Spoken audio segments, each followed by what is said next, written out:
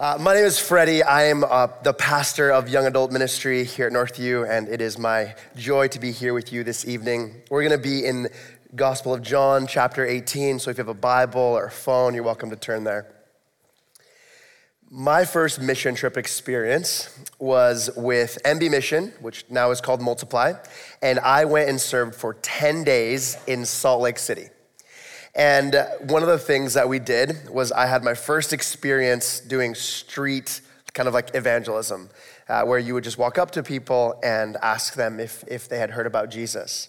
And I remember walking around through Salt Lake City and asking all manner of people, do you know who Jesus is? Have you heard of Jesus? Do you believe in Jesus? And basically everyone said yes. And I remember going back to the missionary when they gathered us all together again after a couple hours. We sat down for lunch, and myself and a few other of the more bold folks were like, hey, like everyone here believes in Jesus. Like, why are we here? Why are we evangelizing? And the missionary challenged us, well, it's everyone believes in Jesus, and like they know he existed. Ask them what they believe about Jesus. Who is Jesus? What did Jesus accomplish? So we did. We went back out, and the experience was very different the second time. Everyone can believe in Jesus in the sense that, yeah, he was a man and he lived, and there's a book about him, I guess, and a show now. But what do you believe about Jesus? Well, that's what makes a Christian or not. If you know anything about Utah, right, it's Mormon country, right? LDS, Church of Latter-day Saints, and there was a lot of differences between what I think about Jesus and what some of our LDS neighbors thought. That experience I was reflecting on this week, because when you look through John 18, 1 to 14, we're asking a very similar question. Who is Jesus and what did he accomplish? What is the identity of Jesus and what was his mission? And if you look through John 18, I think the answer is very simple. Jesus is God. So that's the big idea for tonight. Jesus is God. I have 2 points: blind seekers and ignorant actors. So our first point, blind seekers, John 18, starting in verse 1. When Jesus had spoken these words, he went out with his disciples across the brook Kidron, where there was a garden, which he and his disciples entered. Now Judas, who betrayed him, also knew the place, for Jesus often met there with his disciples. So Judas, having procured a band of soldiers and some officers from the chief priests and the Pharisees, went there with lanterns and torches and weapons. Then Jesus, knowing all that would happen to him, came forward and said to them, "Whom do you seek?" And they answered him, "Jesus of Nazareth." And Jesus said to them, "I am he." And Judas, who betrayed him, was standing with them. When Jesus said to them, "I am he," they drew back and fell to the ground. So he asked them again, "Whom do you seek?" And they said, "Jesus of Nazareth." And Jesus answered, "I told you that I am he. So if you seek me, let these men go." This was to fulfill the word that he had spoken. "Of those who you gave me, I have not lost one." John 18 is picking up right after the upper room discourse, right? John 13 to 17. And it opens with the phrase, "these words," after Jesus had said these words. At the very least, we're talking about John 17, which is Jesus praying for his disciples, praying for us, future disciples. But probably the whole conversation, the whole evening, Jesus had the Last Supper with his closest followers. And after supper was over, they crossed the brook and they're going to the garden. Jesus had just finished speaking to them about a crash course, the basics of the Christian life. Christian life is a life of service, which Jesus modeled through washing their feet. Christian life is a life of following Jesus, which Jesus reminded them in telling them, "I am the way, the truth, and the life." A Christian life is a life filled with the Spirit. Jesus promised them, "When I depart, I will send you the helper," or the paraclete, "and he will help you. He will show you all truth." Jesus told them about Christian life, prayed for them, and now the scene has changed. If we were watching this as a movie, right, the music would be changing, right? A lot of cello, right, to bring your emotions down a little bit. It would be darker lighting, right? If you play video games, this is boss music turning on, right? As you're crossing the brook and you're like, wait a minute, something big is gonna happen. The confrontation that's been foreshadowed several places as John's been leaving breadcrumbs to get to this moment is about to take place. And of course, they're in the Garden of Gethsemane. John doesn't tell us this. He just tells us they went into a garden, an enclosed space. But if we look at other gospels, for example, Mark 14, you would know that it's the Garden of Gethsemane, a place that Jesus frequently went with his disciples. And this will be the scene of the showdown, of the moment where the religious leaders who hate Jesus will finally confront him. This group of bad guys, I'm gonna refer to as the crowd, and there's three distinct subgroups within this crowd. There's Judas, there's Roman soldiers, and there's Jewish soldiers. So we'll go through each group. Judas is the first one. He is the guide. He is one of the 12, and he is there to betray Jesus. John has given us several clues along the way that Judas was always gonna be a bad guy. Judas Iscariot was a traitor. At the beginning of chapter 13, he told us Judas was looking to betray Jesus. And then earlier in chapter 12, John had made a comment about Judas kept the money purse because he would steal from it. So we already knew Judas is kind of not a trustworthy guy. And as we jump into the scene in chapter 18, we're told, well, he's actually not just a non-trustworthy guy. He's actually a traitor. He is going to hand over Jesus to this group of soldiers. So his duty, or his job, if you will, is that he's going to lead them to a place he knows Jesus likes to go. He's just the guide. Luke 22 gives us a helpful picture here. Satan entered Judas, called Iscariot, who was of the number of the 12, so one of the 12 disciples, and he went away and conferred with the chief priests and the officers how he might betray him to them. And they were glad and agreed to give him money, so he consented and sought an opportunity to betray him in the absence of a crowd. The garden is the ideal location. They've had a long day together. They had a big meal. Jesus lectured for hours. And now they're crossing the brook and they're going somewhere very quiet, away from the city. This is Judas's moment. He's been plotting for this. And to gather the forces he needs, he went and procured, we're told, a band of soldiers. If you're reading fast, you might just assume it's all the same group of people, but there are two groups of soldiers. The first is a band of soldiers or a cohort of soldiers, depending on your translation. And these are Roman soldiers. That phrase, the cohort, was a unit in the Roman army that was made up of 760 infantry and 240 cavalry, so 1,000 soldiers. That's what a cohort was.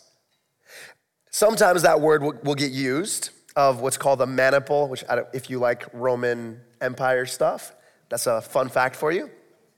A maniple is smaller than a cohort, but they'll use the same word, another cohort, but that would be 200 ground infantry. So Judas has gathered a band of soldiers of at least 200, if not a full 1,000. And these guys have brought all their gear. They have torches, they have weapons, they have lanterns. They are ready for a throwdown. We have to ask the question, why so many soldiers? It's Jesus and 12 disciples.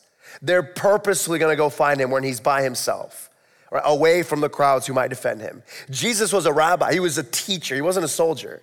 And his guys that followed him were a tax collector and some fishermen, they were nobodies. So why such a big force?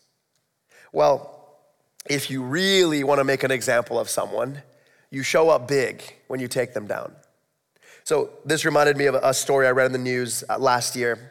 There's a man named Mark Huck who is a pro-life activist in the US and in Philadelphia. And in September 2022, this man was arrested in his home, 6:45 a.m. on a Saturday morning. He's just at home and he hears, "Open up." And he goes to the door. He's got 6 kids, a wife, everyone's sleeping. And he looks through the peephole and sees 25 FBI agents and state troopers in tactical gear here to serve a warrant. This warrant was the conclusion of a year of back and forth and legal things where Mark had been praying outside of an abortion clinic, but there's a law in the US, you can't be within 250 feet. And he was pretty close to that. Someone confronted him and his son, and they were making threatening motions towards his kid. He pushed the guy away. So now there's a warrant for pushing a guy away of 25 soldiers in tactical gear. If you want to make an example of someone, We have no tolerance for this kind of behavior. That's how you do it. If you want to make an example of the lack of tolerance for Jewish leaders that would kind of break the mold, that would try to make their own following, people like Jesus, this is how you do it. You gather 200 Roman soldiers. And we have to understand the cultural moment. It is Passover weekend. Jerusalem was a city of around 200,000 that swelled up to almost 1 million people that week. So there were Roman soldiers deployed to that city to make sure that everyone behaved. And you have 200 of those soldiers leaving the city, crossing the Brook Kidron to go get this guy. They really want to make a show of him. They really want to make an example of him. So they go. And it's not just them. We're also told there are officers from the chief priests and the Pharisees. So there's also Jewish soldiers. These would be the guys that just served in the temple as they were basically policemen. If you read through the book of Acts, you'll find these guys show up again in Acts chapter 4, and they arrest Peter and John after they've been preaching. So you have Jewish soldiers, you have 200 or more Roman soldiers, and Judas. This is a massive crowd to arrest at least one guy, maybe 13 if they get all of them. Or I guess minus Judas, so 11 guys total. This is a massive overreaction. Their plan is really simple. They have a leader, they have a guide. Judas is gonna go, he's gonna show them, this is the guy. They arrest him, the movement is crushed, right? If you don't have a leader, if all your main followers are gone, this Christianity thing, then called the way, it's over. But what actually takes place in the story is a little bit more colorful, right? They're approaching, and again, if you're picturing this as a movie, 200 guys, you're thinking they're gonna surround at least 200 guys. They're gonna surround the garden, and you're gonna hear the same scene. Open up. But as they're approaching, as they're drawing near, Jesus comes out to them. And Jesus asks them, who are you seeking? And at face value, it seems like such a silly question. Jesus knew they hated him. Jesus knows all things. So he knew why they were there. But John includes this detail to make it abundantly clear to us that Jesus was firmly in control. If you're just reading the story, you might get the impression that Jesus is a victim here. Look at that crowd of soldiers. Look, his own guy betrayed him. Poor Jesus, a victim of circumstance. But John is trying to make it clear, no. Jesus is in charge here. Jesus is in control. Right? John 10:18 reminds us that no one takes his life, but he lays it down for his sheep. So Jesus steps out of the garden and greets this group of soldiers, 200 plus, and asks them, who are you looking for? Jesus of Nazareth. I am he. They fall back. Who are you looking for? Jesus of Nazareth. I am he. Right? Verse 4, followed up by verse 7. In between, though, there's a significant detail, right? In between those two, it's not just the same exchange. Jesus of Nazareth, I am he. Jesus of Nazareth, I am he. We get a really important narrator's input in verse 6. Then John reminds us that when Jesus said, I am he, they fell back. Why does he include this detail? What does it add to the story? At face value, it seems largely insignificant. When you're addressed, you would answer the same way. Where are you? Here I am. I am is just a phrase. That's the way we talk. It's an indefinite pronoun. But at a deeper level, and John is famous for speaking in double meanings, in layers of meaning, I am is a quote from one of the most famous passages in the Old Testament, Exodus chapter 3. In Exodus chapter 3, we have the story of Moses walking past the burning bush and turning aside because he sees a bush on fire that is not consumed. And he meets God, he meets Yahweh. So Exodus 3:14, God said to Moses, I am who I am. And he said, say this to the people of Israel, I am has sent you. God claims I'm self-existent. I am the God of the universe. And if you're gonna use a shorthand for my name, I am. So when Jesus says, I am, in response to who they're looking for Jesus of Nazareth, just a guy. But Jesus responds, no, I am.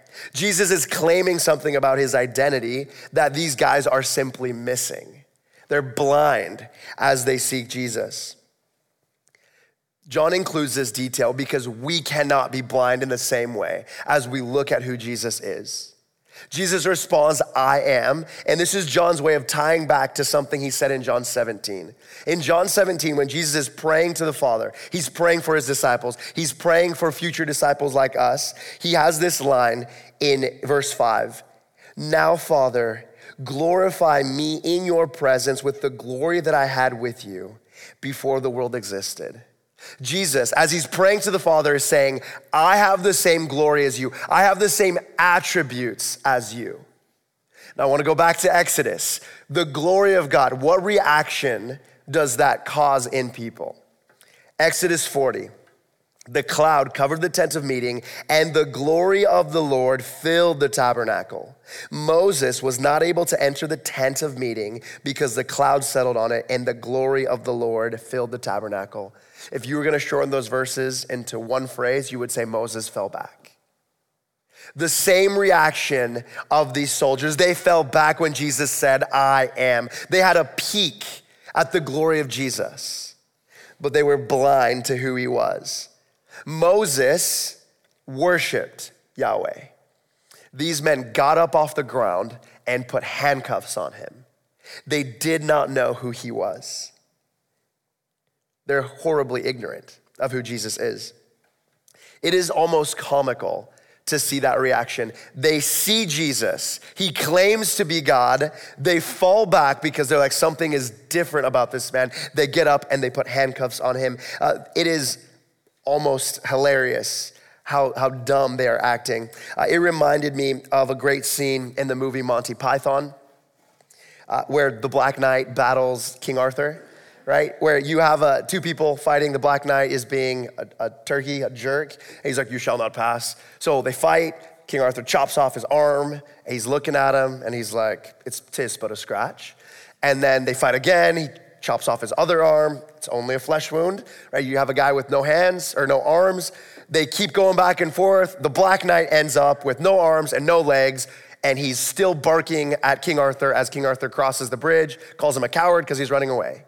And the scene is hilarious because you have a guy with no limbs who's still challenging a king. And in our story, we have men who picked themselves up off the ground to arrest the king. They're even blinder than the Black Knight.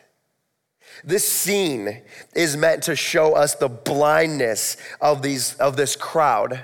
Judas, the Roman soldiers, the Jewish soldiers, they see the glory of Jesus, the glory he had before creation, the glory he had with the Father, John 17:5, and they still reject him. They are blind seekers. They're not unique in their blindness. Our world is full of people who do not understand the identity of Jesus. They see him as just a man. You talk to people and they say, oh, Jesus is someone my grandma believes in. Oh yeah, Jesus is something that like people really care about if they're religious. Jesus is someone that they make movies and TV shows about. Jesus is someone who there's a book that's, I guess dedicated to him or whatever. People believe in Jesus, but they don't understand his identity. Jesus is God.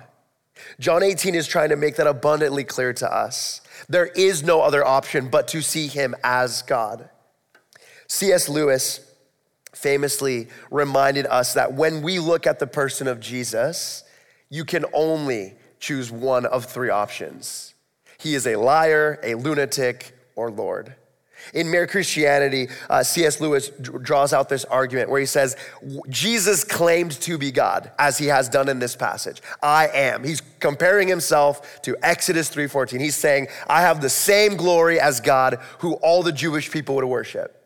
And either Jesus is a liar, he is not God, or he's crazy because he's claiming something that he truly believes but is not true. Or option 3, he is actually God. John is writing so that we see Jesus is actually God. John tells us, I have written this so that you might believe in the Son and have eternal life. So tonight, I want to challenge you, believe in the Lord Jesus Christ. Understand the identity of Jesus. He is God, and turn and cry out for mercy. Do not be a blind seeker. There are blind seekers in our story, but there are also ignorant actors. So John 18, starting in verse 10. Then Simon Peter, having a sword, drew it and struck the high priest's servant and cut off his right ear. The servant's name was Malchus. So Jesus said to Peter, put your sword into its sheath. Shall I not drink the cup that the Father has given me? So the band of soldiers and their captain and the officers of the Jews arrested Jesus and bound him. First, they led him to Annas, for he was the father-in-law of Caiaphas, who was high priest that year. And it was Caiaphas who had advised the Jews that it would be expedient that one man should die for the people. There are blind people in the story, blind seekers, but we also have ignorant actors. Peter sees Jesus getting arrested and throws hands, right? He pulls out his sword and throws a slash at someone's head. And maybe Peter had terrible aim because he was a fisherman. He wasn't used to doing that. Maybe he was going for a headshot and the guy kind of dodged him. No matter what, Peter violently tried to prevent the arrest of Jesus. John doesn't give us any other details. If you read Mark's version or Luke's version of this event, you know that Jesus heals the guy, and then in thanks, they arrest him anyways. So, I mean, it's kind of a bummer story, but they were always there to arrest him. It wouldn't matter what he did. But Peter finds himself on the wrong side of the mission of Jesus. He doesn't understand what Jesus is accomplishing in this moment. The crowd obviously also doesn't understand what Jesus is trying to accomplish in this moment, but they were already blind. Peter knew Jesus. Peter had followed Jesus. Peter had heard the teaching of Jesus, but he is still ignorant as to the mission that Jesus is trying to accomplish. He's not understanding the full picture. This reminded me of a video I saw on Instagram, I think a year ago or 2 years ago. There was a video of a little girl doing a karate match or taking place in a karate match. If you've ever watched little kids try to do high-level sports, it's hilarious because they're not super athletic, but they try really hard. She's got all her little pads on. She can barely move, and the ref whistles in, and she throws a terrible leg kick, misses completely. Her opponent, a little boy, throws a leg kick. He barely touches her, but she kind of flinches. And then kind of out of the corner of the screen, you see this little kid, probably 2.5, 3 years old, a little boy, runs onto the mat and spears the other guy, just tackles him to the ground. And then you hear the parents intervening. And he was like, don't touch my sister. And he's swinging at him, which is adorable. I'm like, praise God, godly masculinity, protecting your sister. But also, dude, relax. It's a karate match. She's not in danger. They're wearing so much padding they can't even move. The little guy didn't know it was a match. He had no idea what was going on. He just saw something he didn't like and tried to intervene. Peter has no idea what is going on. He sees Jesus getting arrested and he thinks, how can this be happening? I can't let it happen. And Jesus is getting arrested, but again, he's not a helpless victim. He came out to them. He stepped out of the garden to them. He told us already, I lay down my life willingly. Peter is ignorant of the plan of redemption and is actively trying to stop it. This isn't the first time Peter has acted a fool. Matthew 16, starting in verse 21, after Jesus starts telling them about his future death. From that time, Jesus began to show his disciples that he must go to Jerusalem and suffer many things from the elders and chief priests and scribes and be killed, and on the third day be raised.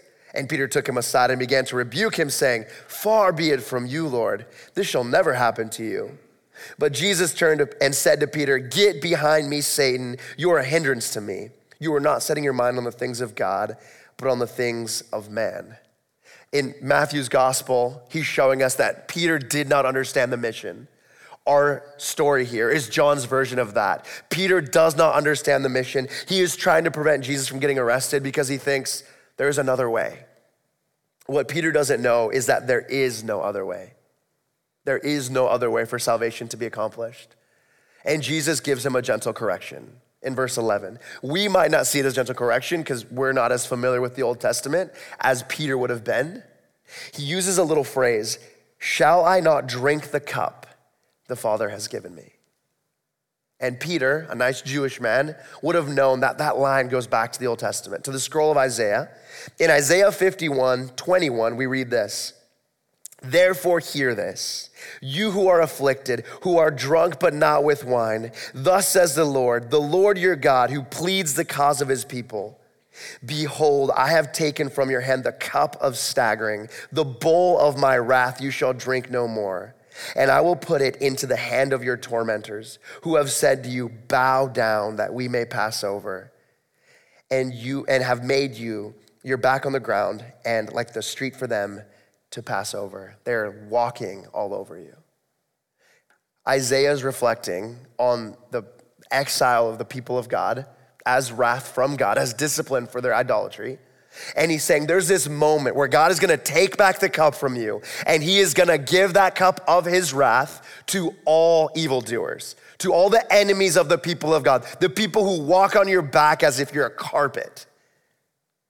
The only challenge is that cup of wrath, if it's destined for the wicked, it's destined for all people, right?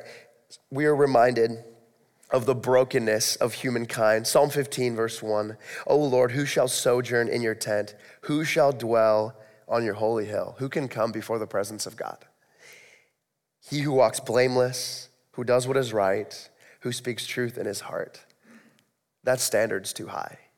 If that is the standard, every single one of us is wicked. And every single one of us will drink of this cup.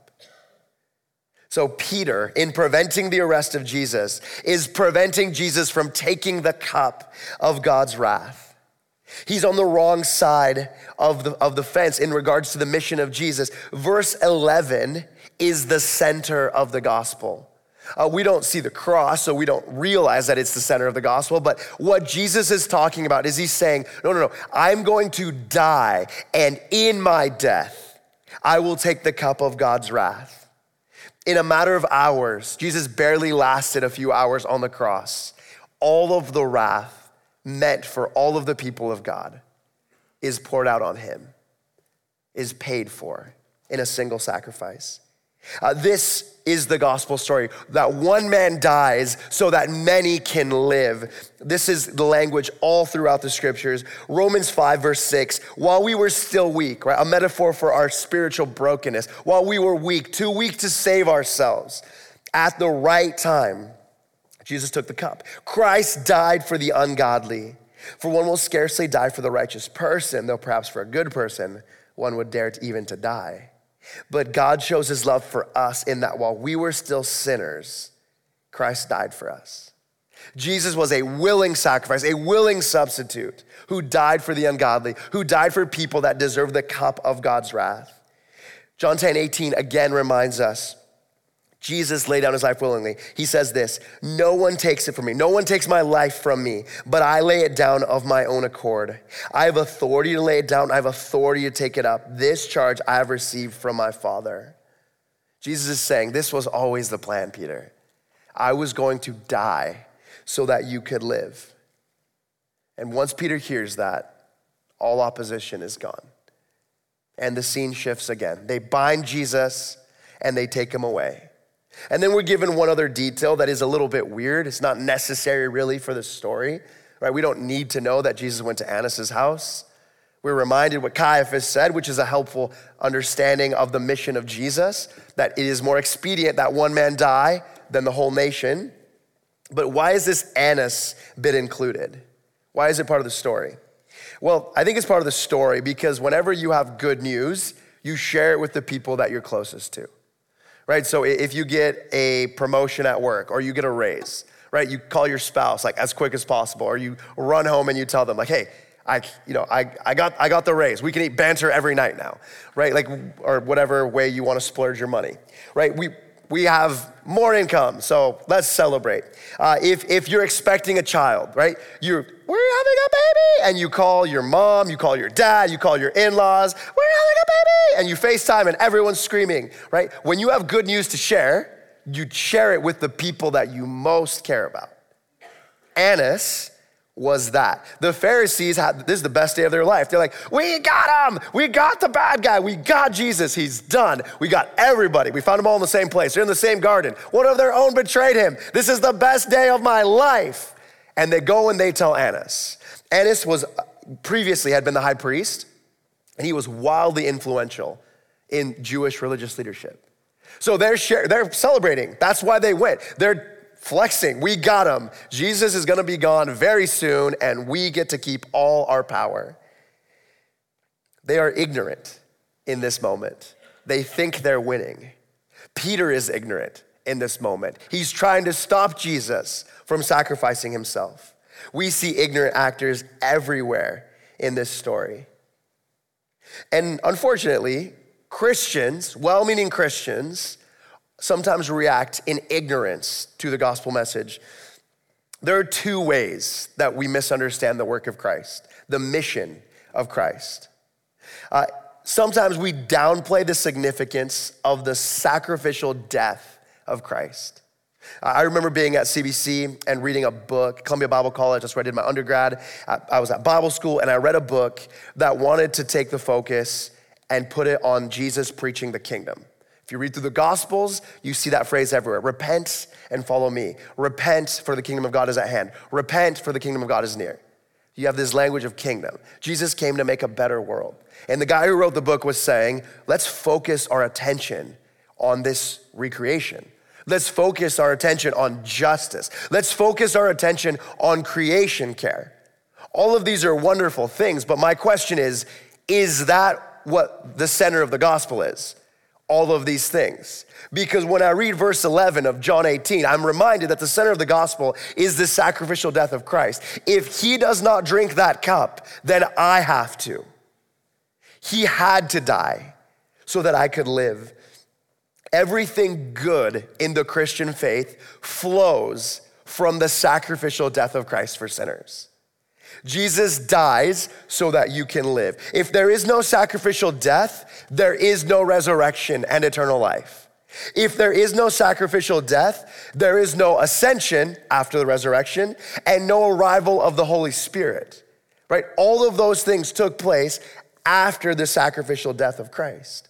It is well and truly the center of the gospel. My favorite comic makes this clear. I'm gonna show it to you. This is a little comic called BC. I hate the term Good Friday. Why? My Lord was hanged on a tree that day. If you were going to be hanged on that day and he volunteered to take your place, how would you feel? Good. Have a nice day. If a comic writer understands that this is the center of the gospel, that I should be on that tree, that I should have the cup of God's wrath, and Jesus took my place, why don't we? It is increasingly common that Christians want to focus on all manner of things. It is good that we talk and live good Christian lives, but we always need to remember the center of the gospel is the sacrificial death of Christ for sinners. So Christians sometimes downplay that as a misunderstanding of his mission. The second misunderstanding of his mission is that Christians often fail to respond with thankful hearts. I spend all of my time around Christians. I work in a massive church and I serve amongst young adults and I play on sports teams that have lots of Christians on them. And Christian people are not really known for their smiles. Not because we don't have them, right? We all have braces and pretty teeth that we can smile like this. But Christian people aren't super known for their like happiness or thankfulness, or at least not in any way that is a significantly more prevalent than the rest of society. And I have to wonder, is that the status quo? Is that the way it should be? Because when we compare it to what the early church was like, they seem to walk around with grins tattooed to their face. Listen to this, Acts chapter 2. Day by day, attending the temple together and breaking bread in their homes, they received their food with glad and generous hearts, praising God and having favor with all the people. Apparently, every Christian in the early church just walked around happy to be around other people and say, he is risen. Can't wait to celebrate. We're coming to your house. We're going to break bread. Jesus saves. Amen. They just happen to be the happiest people. And I mean, if you understood that you deserve the cup of wrath and someone else took it for you, and that someone who took it for you then resurrected to give you eternal life and fills you with the Spirit and gave you a church around you so that you would not be alone, I think that would put a smile on your face. We see that in little people. In the previous service, there was a bunch of little kids up front dancing along to some of the songs. And I can't help but think that sometimes kids are better models of Christian joy than grown-ups. They might not even fully understand the gospel, but they're just happy to sing the songs and celebrate the story of Jesus. If you have understood the identity of Jesus and the mission of Jesus, I think you could probably be a happy person too. I think thankfulness is an appropriate response to understanding the mission of Jesus. When we pray, when we sing, when we talk, Christians should have thankful hearts. Our story shows us ignorant actors and blind seekers, people who did not understand the identity of Jesus or the mission of Jesus. And we see this everywhere in the world. When I was on the mission trip in Salt Lake City amongst LDS people, they did not understand who Jesus was or what his mission was, what he had accomplished. C.S. Lewis reminds us Jesus is liar, lunatic, or Lord. If John was going to answer that question by C.S. Lewis, based on John 18, 1-14, what would he answer? Obviously, Jesus is God. Jesus is Lord. Too often, people are blind seekers or ignorant actors. My hope is that you do not leave here tonight not knowing who Jesus is. Jesus is God. Let me pray for you. Father God, thank you for this scripture that reminds us who Jesus is. Lord, we can miss it sometimes. Even if we've been in the church our whole lives, even if we've studied the scriptures, we can be distracted, we can forget, we can lose our joy. So Father, I pray that tonight and the rest of this week, that our people would be thankful, joyful, happy Christians, not because circumstances are perfect in their life, but because they know who Jesus is and what he has accomplished on our behalf. Jesus took the cup that was meant for us and gave us life. So Father, help us celebrate, help us rejoice as we sing a few songs and as we leave this place. We ask this in the mighty name of Jesus. Amen.